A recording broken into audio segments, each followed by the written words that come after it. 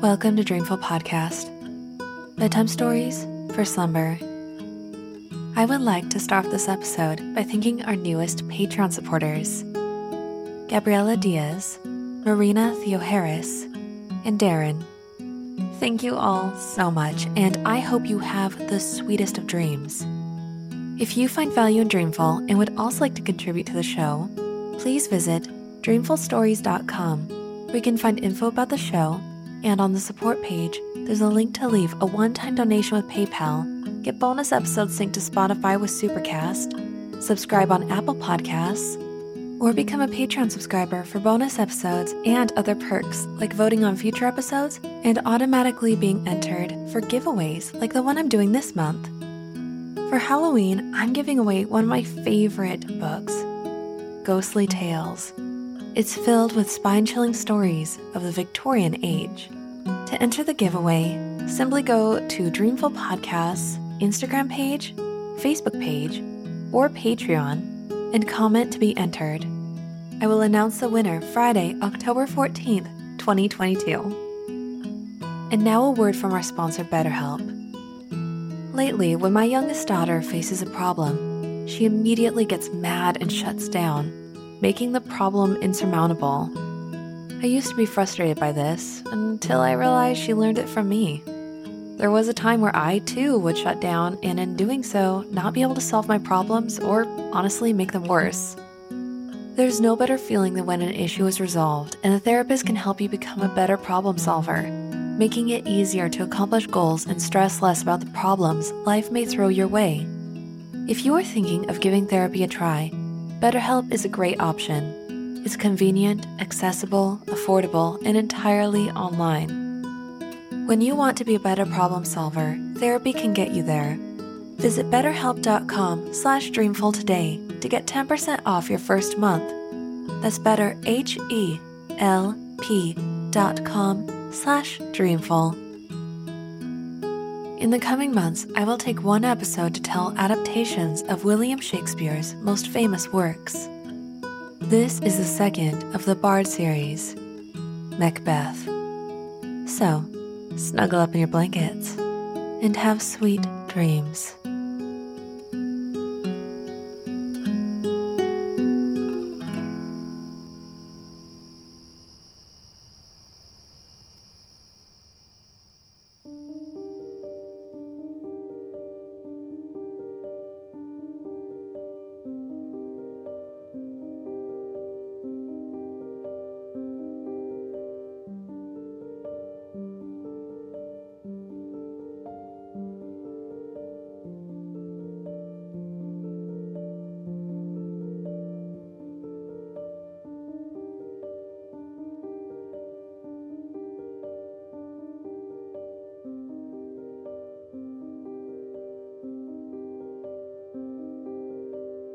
When a person is asked to tell the story of Macbeth, he can tell two stories.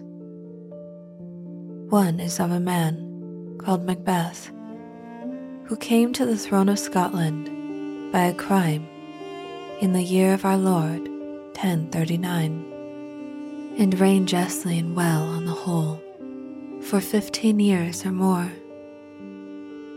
This story is part of a Scottish history. The other story issues from a place called imagination. It is gloomy and wonderful, and you shall hear it. A year or two before Edward the Confessor began to rule England, a battle was won in Scotland against a Norwegian king by two generals named Macbeth and Banquo.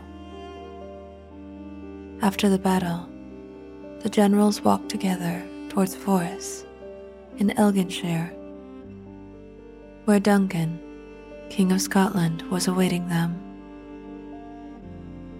While they were crossing a lonely heath, they saw three women, sisters, hand in hand, withered in appearance and wild in their attire. "Speak, Who are you? Demanded Macbeth. Hail, Macbeth, chieftain of Glamis, said the first woman. Hail, Macbeth, chieftain of Cawdor, said the second woman. Hail, Macbeth, king that is to be, said the third woman. Then Banquo asked, What of me? And the third woman replied, Thou shalt be the father of kings. Tell me more, said Macbeth. By my father's death I am chieftain of Glamis, but the chieftain of Cawdor lives, and the king lives, and his children live. Speak, I charge you. The women replied, only by vanishing, as though suddenly mixed with the air. Banquo and Macbeth knew then that they had been addressed by witches, and were discussing their prophecies when two nobles approached. One of them thanked Macbeth in the king's name for his military services, and the other said, He bade me call you chieftain of Cawdor. Macbeth then learned that the man who had yesterday borne that title was to die for treason, and he could not help thinking, The third witch called me king that is to be. Banquo, he said, You see that the witches spoke truth concerning me. Do you not believe, therefore, that your child and grandchild will be kings? Banquo frowned. Duncan had two sons, Malcolm and Donalbain, and he deemed it disloyal to hope that his son Fleance should rule Scotland. He told Macbeth that the witches might have intended to tempt them both into villainy by their prophecies concerning the throne. Macbeth, however, thought the prophecy that he should be king too pleasant to keep to himself, and he mentioned it to his wife in a letter.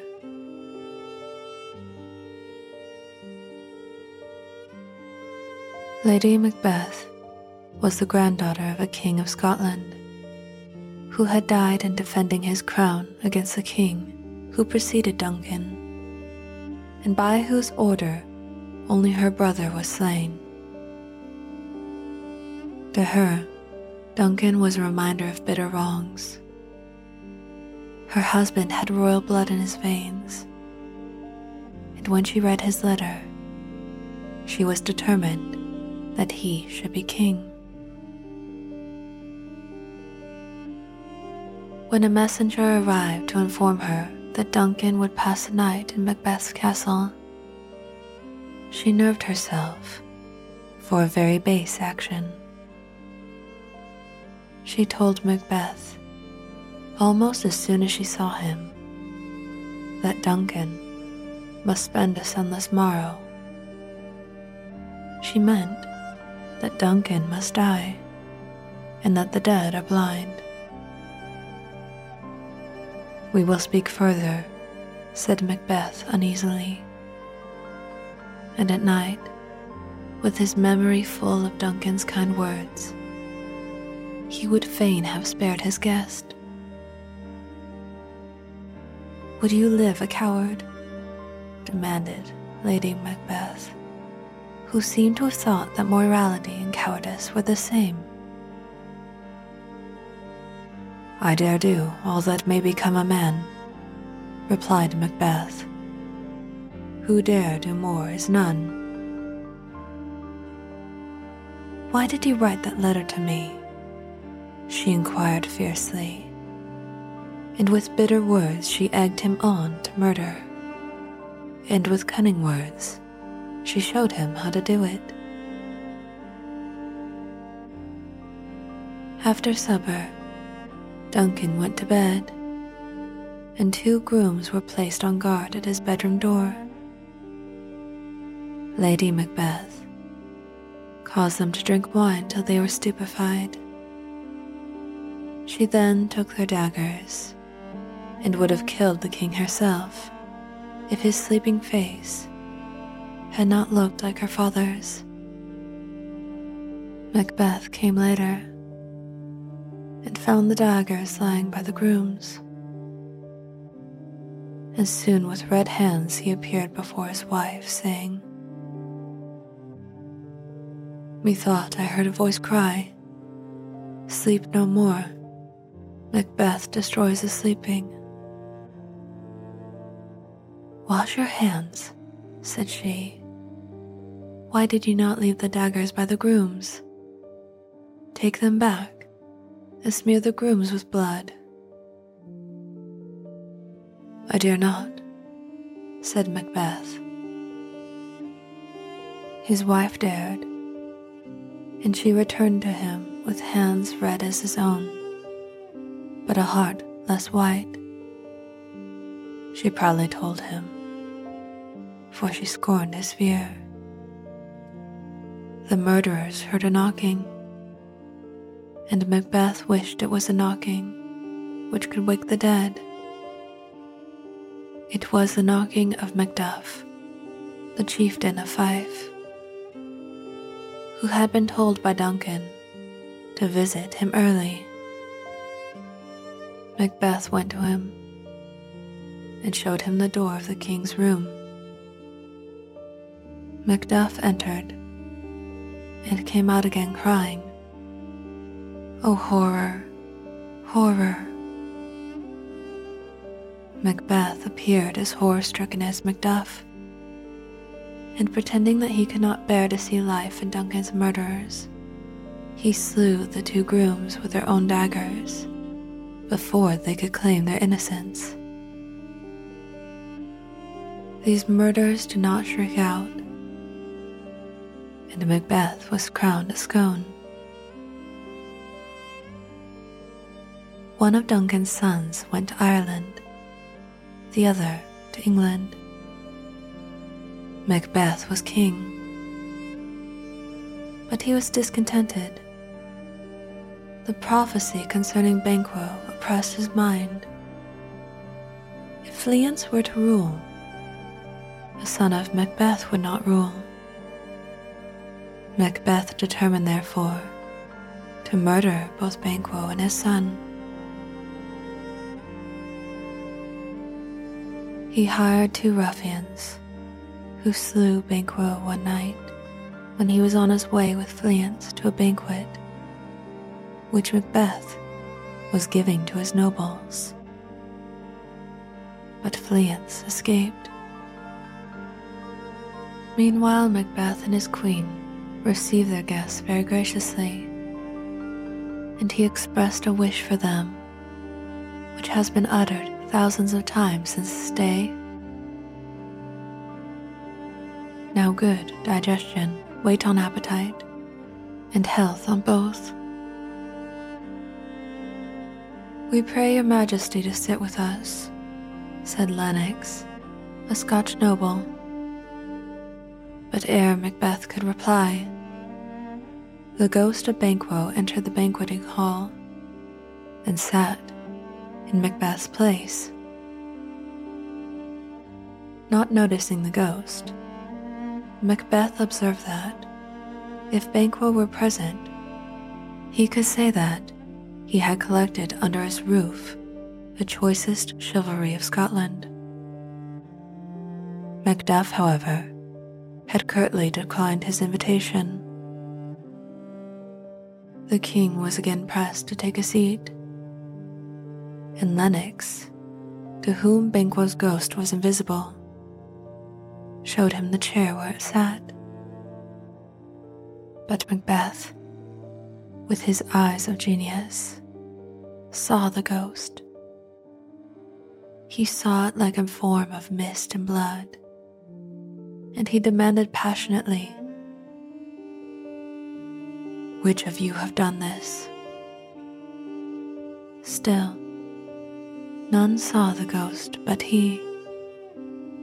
And to the ghost Macbeth said,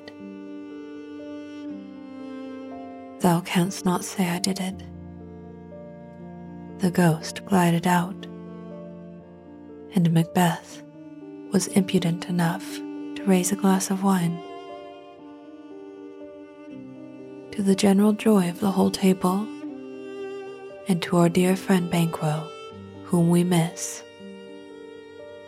the toast was drunk as the ghost of Banquo entered for the second time. "Begone," cried Macbeth.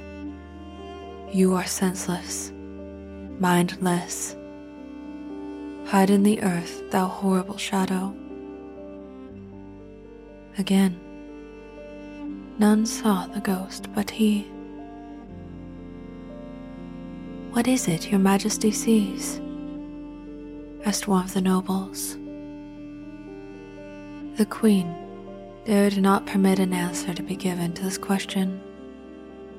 She hurriedly begged her guest to quit a sick man who was likely to grow worse if he was obliged to talk. Macbeth, however, was well enough next day to converse with the witches, whose prophecies had so depraved him. He found them in a cavern on a thunderous day. They were revolving round a cauldron, in which were boiling particles of many strange and horrible creatures, and they knew he was coming before he arrived. "Answer me what I ask you," said the king.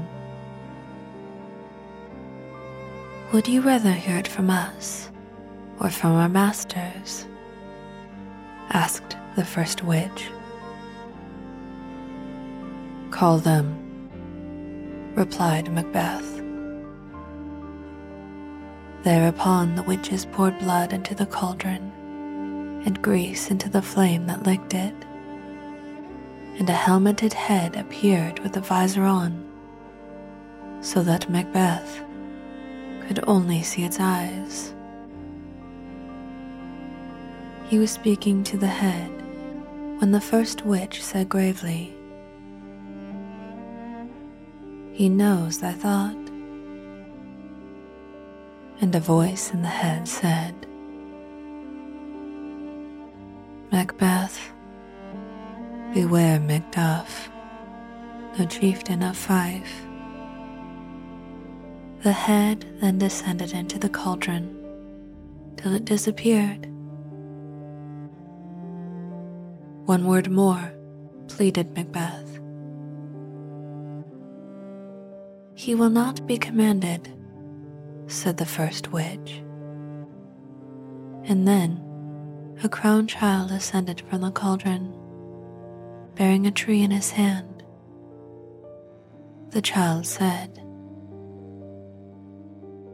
"Macbeth shall be unconquerable till the wood of Burnham climbs Dunsinane Hill." "That will never be," said Macbeth, and he asked to be told if Banquo's descendants would ever rule Scotland. The cauldron sank into the earth.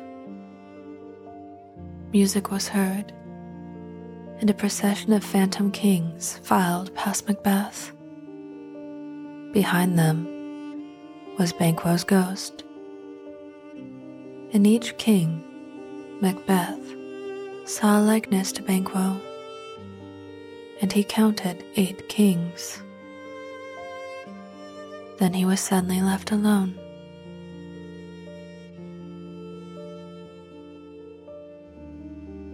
His next proceedings was to send murderers to Macduff's castle. They did not find Macduff, and asked Lady Macduff where he was. She gave a stinging answer, and her questioner called Macduff a traitor. "Thou liest," shouted Macduff's littlest son, who was immediately stabbed, and with his last breath entreated his mother to fly. The murderers did not leave the castle, while one of its inmates remained alive.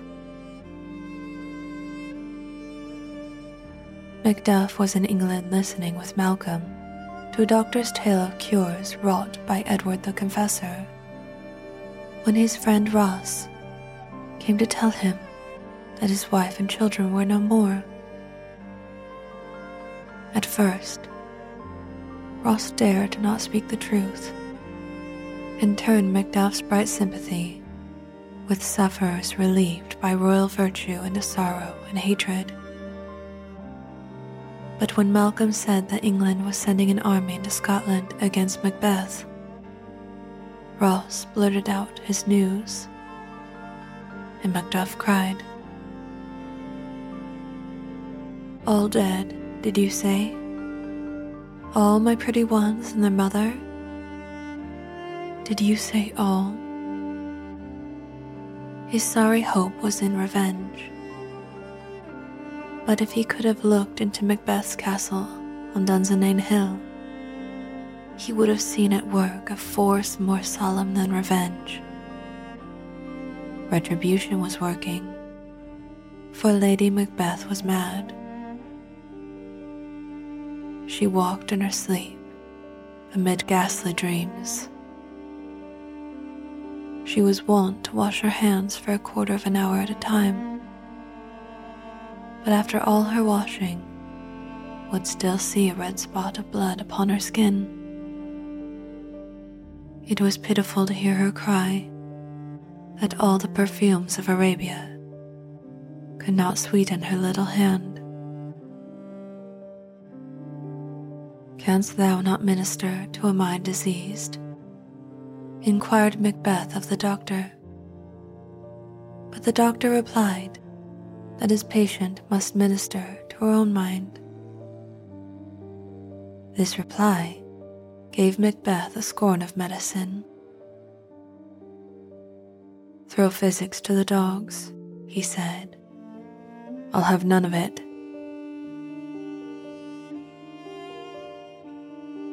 One day, he heard a sound of women crying. An officer approached him and said, "The Queen, Your Majesty, is dead." "Out, brief candle," muttered Macbeth, meaning that life was like a candle, at the mercy of a puff of air. He did not weep. He was too familiar with death. Presently, a messenger told him that he saw Birnam Wood on the march. Macbeth called him a liar and a slave, and threatened to hang him if he had made a mistake. "If you are right, you can hang me," he said. From the turret windows of Dunsinane Castle, Birnam Wood did indeed appear to be marching. Every soldier of the English army held aloft a bough, which he had cut from a tree in that wood, and like human trees, they climbed Dunsinane Hill.